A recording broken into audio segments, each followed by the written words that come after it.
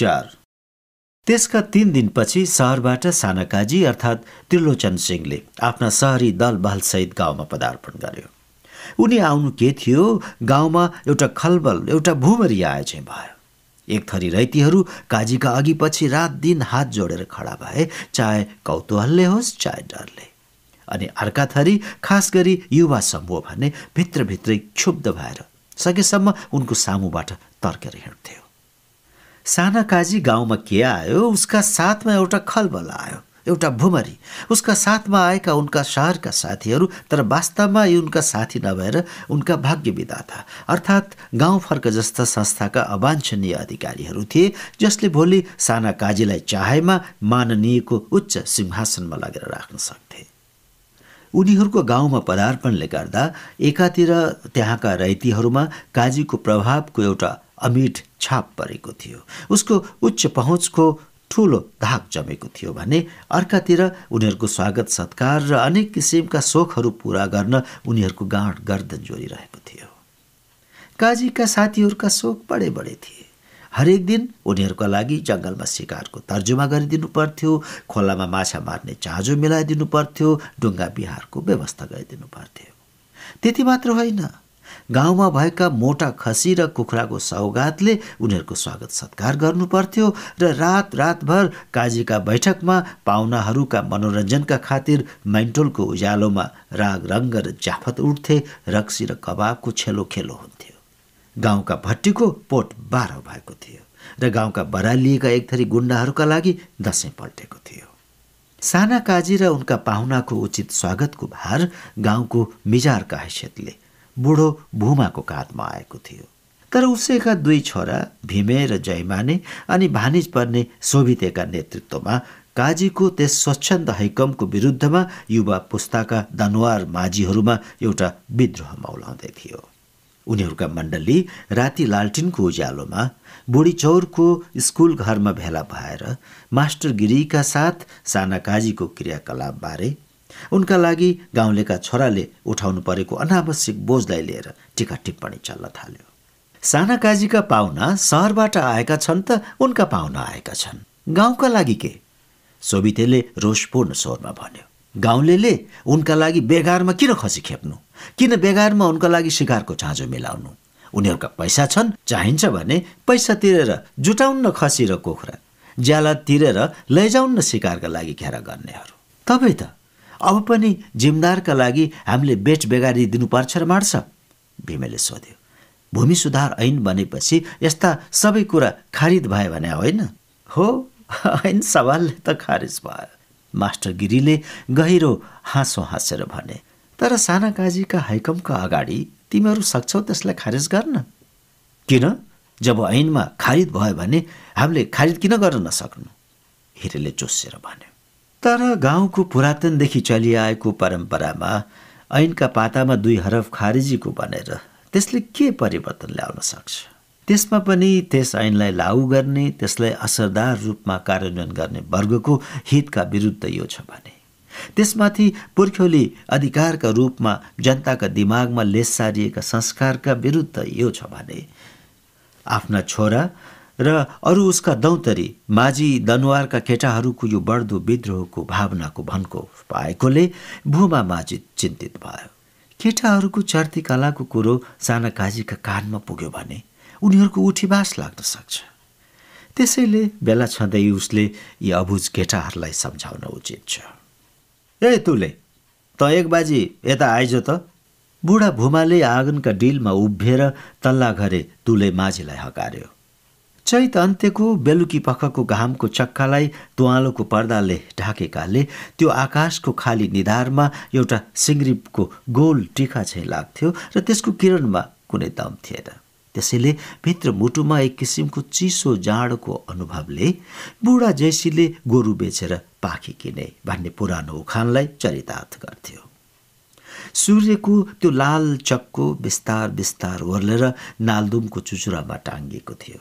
त्यसको रङले वरिपरि सबैतिर सिङ्ग्रिपे आभा छरेको थियो र सालका रुख, कटुस, आँक र बडहरका हाँगामा देखिएका नयाँ पात र पालुवाका किनारालाई एउटा चित्रकारीका रूपमा यसले चित्रित गरिरहेको थियो। अनि काफल र पाङ्राका रुखमा बसेर काफल पाक्यो र कुहु कुहु गाउने कुक्कु र कोइलीको गीतले सन्ध्यालाई निकै मधुर तुल्याइरहेको थियो। किन हो है काका? तल्लो घरको आँगनमा उभिएर पर कल्याणमा बिष्टाहरू चाहर्दै उदरपूर्ति गरिरहेका 2टा ठुला र 6वटा साना सुँगुरका पाठाहरूमा हेरिरहेको कालो कालो रोगन गठरो जिउटालको 40-45 को तुले माझीले बुढाको हकारोमा माथला घरतिर हेर्दै भन्यो, मैले सुँगुर थुन्या छैन, यिनलाई खोरा थुनेर आम्ला। साँझ परेपछि पाखा हुँदो हरौलान् फेरि। अरू पनि गाम फर्के कि फर्क्या छैनन्? भुमा बुढाले सोध्यो। खै कौनी? तुलेले निधारमा हत्केलाको छारी पारेर तल बेसीतिर हेर्यो। तल घाट बेसीमा घाँस च्याउला बोकेका 1 हुल घाँसी घसिनीहरू, खेत घट्टमा काम गर्न गएका मानिसहरू घाट तर्न खोला तीरमा पर्खिरहेका थिए। उनीहरूको आकृति गाउँको डिलबाट ससाना टालाका पुतली जस्ता लाग्थे। अनि आधी पानी र आधी पाखामा परेर पानीको छालसँग अलिअलि डोल्लिरहेको डुङ्गाको आकृति पनि यहाँबाट निकै सानो लाग्थ्यो। अनि डुङ्गाको छेउमा उभिएर त्यसलाई खोलातिर हेल्न लागेको को हो त्यो? लालगेडी होली। तुले माझीको देखादेखि घाट बेसीतिर ल्यान लागेका भूमा बुढाका निस्तेज आँखा पनि धारिला भएर ती आकृतिहरूलाई टिप्न थालेका थिए। त्यो लालगेडी नै हुनुपर्छ। उसले आज ढिला गरी भान्चाको तर्खर गर्नु सबै त्यसै बाँकी छ। तर ऊ के गरोस्? घाट तर्नेहरू पनि भर्खर भर्खर जम्मा हुँदैछन्, तिनलाई त तार्नै पर्यो। छोराहरू लन्ठा छन्। घाट तार्नुदेखि लिएर घरको वस्तु भावको समेत सबै काम त्यही एउटीले भ्याउनुपर्छ। अझ त्यति मात्र हो र? काजीका बेट बेगारीदेखि लिएर गाउँभरिका मेलापात, ज्याला बुहुनी, भारा पर्म पनि सबै उसैले त भ्याउँछे। उसकी छोरी लालगेडी। छोरीका प्रति भूमा बुढाको मनमा एउटा विचित्र भावुकता, एउटा अबिरल ममता धारा बहन्छ। घाटतिरबाट आँखा उचालेर ऊ तुलेलाई सम्बोधन गर्छ। त्यो डुङ्गा हेल्ने लालगेडी नै होइन त तुले? हो जस्तै छ, तुलेले भन्यो। अनि पाटामा चरिरहेका सुँगुरलाई छेक्न उतै बढ्यो। म खोरा सुँगुर थुनेर आउँछु। 1-2 गर्दै भूमाका आँगनमा गाउँका मानिस भेला भए। यिनमा बुढा, बाला, भैँसे, तन्नेरी सबै थिए। आइमाई र केटाकेटी अलि परतिर कटहरका फेदीमा केही तटस्थ र केही कौतुकपूर्ण भएर उभिए। तुले माझी हातमा नरिवलको हुक्का लिएर चिलिमको आगो फुक्दै उक्ल्यो। किन हामीलाई बोलाका? भूमासँग प्रश्न भयो। साना काजी सहरबाट आएका छन्, भूमाले भन्यो। अरू उनका साथी पनि आएका छन्। त्यो त थाहा छ नि, तुलेले तमाखुको धुँगा उडाएर भन्यो। त आएर के भयो त? आउँछन् जान्छन्। तुलेले स्वरमा ठट्टाको ध्वनि भरेको सबैले अनुभव गरे। तर भूमा बुढो निकै गम्भीर थियो। कुरो के भने, तिमीहरूले 1-2 दिनका लागि सिपा घाटदेखि तल भ्युटार घुम्तीसम्म दोवाली थुनिदिनु पर्यो। काजीका साथीहरू जाल खेल्छन् रे। साना काजी र उनका साथी यस गाउँमा आएदेखि गाउँका रोजा रोजा खसी पनि सकिए, कुखुराका खोर पनि रित्तिसके। अब के खोलामा दोवाली थुनाएर माछा पनि रित्याउने ताकमा छन् साना काजी? एउटा 30-32 छिचरो माझीले प्याच्च मुख फोर्यो।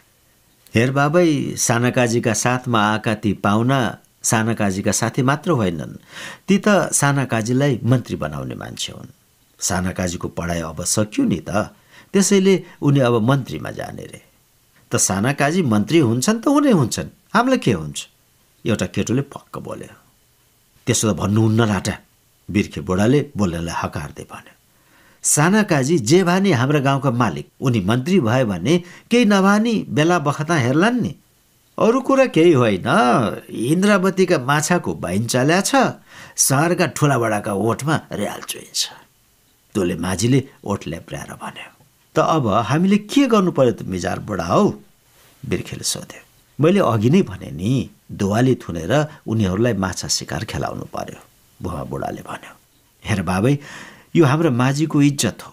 फेरि लौ, फलाना गाउँका माझीले त हामीलाई माछा शिकार पनि गराएनन् भनेर सहरमा बैन चलायो भने राम्रो हुन्न। दोवाली त थुन्ने, तर के सित्तै? हिरे माझीले भन्यो। के त राजा मालिकका काम गरेर ज्याला खोज्छौ तिमीहरू? बुढा भूमा अलि रिसाए झैँ रोकियो। मालिकका नुन त सधैँ खाएकै छौ नि, अब पर्या बेला हामीले नगरे आखिर तैँले हामीले उनैको धरतीमा त शरण पाएका छौँ। हो हुन त, बिर्खे माझीले सही लाउँदै भन्यो। जसका जिमीमा बसिया छ उसका निमक खाइया छ, उनी राजा मालिकका काममा ज्याला माग्नु त कसको धरतीमा बस्या, कसको निमक खाएको। यतिकै बेला एक्कासी एउटा जोसिलो तन्देरी स्वरले सबैको ध्यान बेसीबाट आउने ठाडो गोरेटोको टाउकातिर तानियो। भूमाको छोरो भीमे मैलो कट्टु कमिज, फाटेको टोपी, कम्मरमा हँसिया र डोरी। ऊ अघिदेखि कताबाट आएर त्यहाँको गलफत्ती सुनिरहेको थियो। बुढाहरूका बातमा निमकको सोझो, राजा मालिक भन्ने जस्ता अभिव्यक्तिले उसको तन्देरी रगतमा एउटा उत्तेजना ओह्राल्यो। असह्य भएपछि ऊ एकदमै पड्क्यो। हामीले कसैका निमक सित्तै खाएका छैनौँ, आफ्ना 10 नङ्ग्री खियाएर पाखुरी बजाएर खाएका छौँ। कसैको धरतीमा बसेका छैनौँ, आफ्ना बुताले खोरिया खनेर मल्याएको जिमीमा बस्छौँ। ए भीमे आएछ। छोरालाई देखेर भूमा बुढाले कुरोलाई बङ्ग्याउँदै भन्यो, बहिनी भाइहरू खोइ त? जयमाने त पारी नेपाल थोकतिर गएको थियो बिहान सबेरे। भीमेको गर्मी एक्कासी चिसियो। लालगेडी त कता गई थाहा छैन। घाटा डुङ्गा हेल्न थालेकी देखेथे, बिर्खे माझीले भन्यो। एक्कासी बुढो भूमाले झिकेको प्रसङ्ग कथा हो दब्यो र अर्कै मोडिन खोज्यो। तर भूमाले त्यसलाई फेरि ठिक बाटोमा ल्याएर सहरिया पाहुनाहरूका लागि दुवाली थुनेर माछा शिकारको चाँजो मिलाउने छलफल उठायो। तर धेरै जसा तन्नै रगतका केटाहरूले र केही अद्वैंसीहरूले पनि प्रष्ट शब्दमा भने, काजी हुन् कि मालिक, सहरे हुन् कि पर्वते, अब त्यस्ता कुरा छैनन्। हाम्रा बाउबाजेका हाड जति घोट्न सके सित्तैमा घोटे, अब सित्तै कसैका नोकरी गरिन्न। साना काजीका खुसले डाकेका पाहुना, हाम्रा खुसले होइन। उनीहरूलाई रिझाउन दुवाली थुन्नुपर्छ भने देउन्ज्याला अनि थुनिन्छ दुवाली, होइन भने। सुन्यौ भूमा, तिमीले आफ्ना छोराका कुरा? बुढो नारायण माझीले एकदमै जिब्रो टोकेर भन्यो, कस्ता कुरा गर्छन् आजका ठेट्ना? आज हाम्रा 7 पुस्तादेखि चल्दै आएको रीतभातलाई यसरी खोट लाउने भए। बुढो भूमा मिजार पनि आफ्नो छोरो भीमे र अरू तन्नेरीहरूको मतो सोभितेको पछि लागेको पाएर मूर्तिबद्ध भयो। यो सोभितेले सहरबाट आएदेखि गाउँका केटाहरूमा कस्तो पो खालको अडबाङ्गो विचार भइदिएको छ कुन्नी। आज कुनै पनि केटा बुढापाकाका भन्नाले टेर्दै नटेर्ने भएर निस्केका छन्। झन् बुढा काजीले बुढी चौरमा त्यो स्कुल बनाइदिएर गिरी मास्टरलाई त्यसको हाली मुहाली सुम्पेपछि त के चाहियो र? बात न पिच्छे पुराना कुरा जति सबैमा खोट निकालेर दगा फसल गर्न तम्सन्छन्। बाउभन्दा छोरो जान्ने, खुकुरीभन्दा कर्दा हान्ने, यो कलिजुगमा के मात्र नहोला। बुढा काजीले गाउँमा स्कुल के बनाए, यहाँका केटाहरूमा कस्तो खाले हावा भयो। उनीहरूका पालासम्म यसरी बुढाका अगाडि ठिटौलीहरूको मुख खोल्ने के सामर्थ्य? एक हप्कीमा छुलछुली मोत्थे। तर यो स्कुल र यसको गिरी मास्टर सबै ठिटा भाँडा यही हो। वास्तवमा यो गाउँका माझीका छोराछोरी धरतीमा जन्मेर पानीमा हुर्केका, उनीहरूलाई स्कुल फिस्कुलको के मतलब थियो? 4 आखर पढेर त्यसले न दुवाली छेक्न सघाउँछ, न जाल हान्न सिकाउँछ, न डुङ्गा ख्याउन सिकाउँछ। तर बुढा काजीले पनि यी पाका माझीहरूको कुरा सुनेनन्। हेर बाबै, अब जमाना बदलिसक्यो। देशभरि मान्छेका छोरा अब पढ्न थाले, गाउँ गाउँमा स्कुल खोल्न थाले। हाम्रो गाउँ मात्र पछाडि पर्यो भने अरूले हामीलाई के भन्लान्? तिमीहरूलाई त के, आखिर नाउँ त मेरो जान्छ। फलाना काजीको गाउँमा त एउटा स्कुल पाठशालासम्म पनि छैन। भन त मेरो नाक कहाँ हाल्ने?